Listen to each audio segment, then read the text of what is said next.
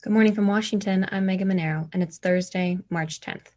This is CQ Roll Call's morning briefing, and here's the top 3 headlines that you need to start the day. The House Wednesday evening passed the $1.5 trillion fiscal 2022 omnibus spending package. The chamber also passed a 4-day stopgap measure to avoid a shutdown if there are any Senate delays in clearing the omnibus before the Friday deadline.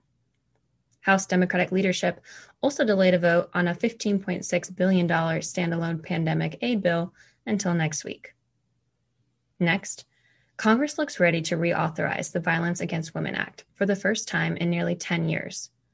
The law lapsed in 2019, and lawmakers on both sides of the aisle say the new authorization's more than $500 million in grants is critical to helping victims of domestic and sexual violence. They've worked it into the omnibus, meaning if that measure passes both chambers, Biden would sign the Violence Against Women Act reauthorization into law too.